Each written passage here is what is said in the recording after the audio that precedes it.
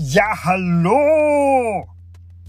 Mein Name ist Strauko. Und I am here to talk about the marketing, particularly about the feelings and about a man. You see, it takes a big man to cry. But it takes a bigger man to laugh at that man. Right? Now, we can divide the brave fucks into two groups.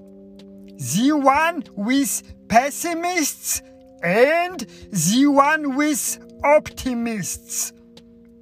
What's the difference between those two, you ask?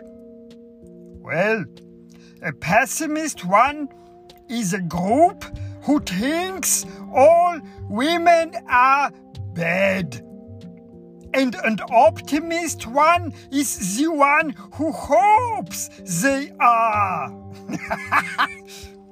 Let's touch another man's life story. The story of Santa Claus. The man of pure positivity. That's exactly why Santa is so jolly, you know? He knows where all the bad ladies live. So, this is not about a group of ladies. It's about a man. And in short, a man is ein Idiot. And that is why we have to talk against the idiot, against the feelings. And that's what you should do in marketing. Talk against the feelings, you idiot. Also, tschüss, that is all for today.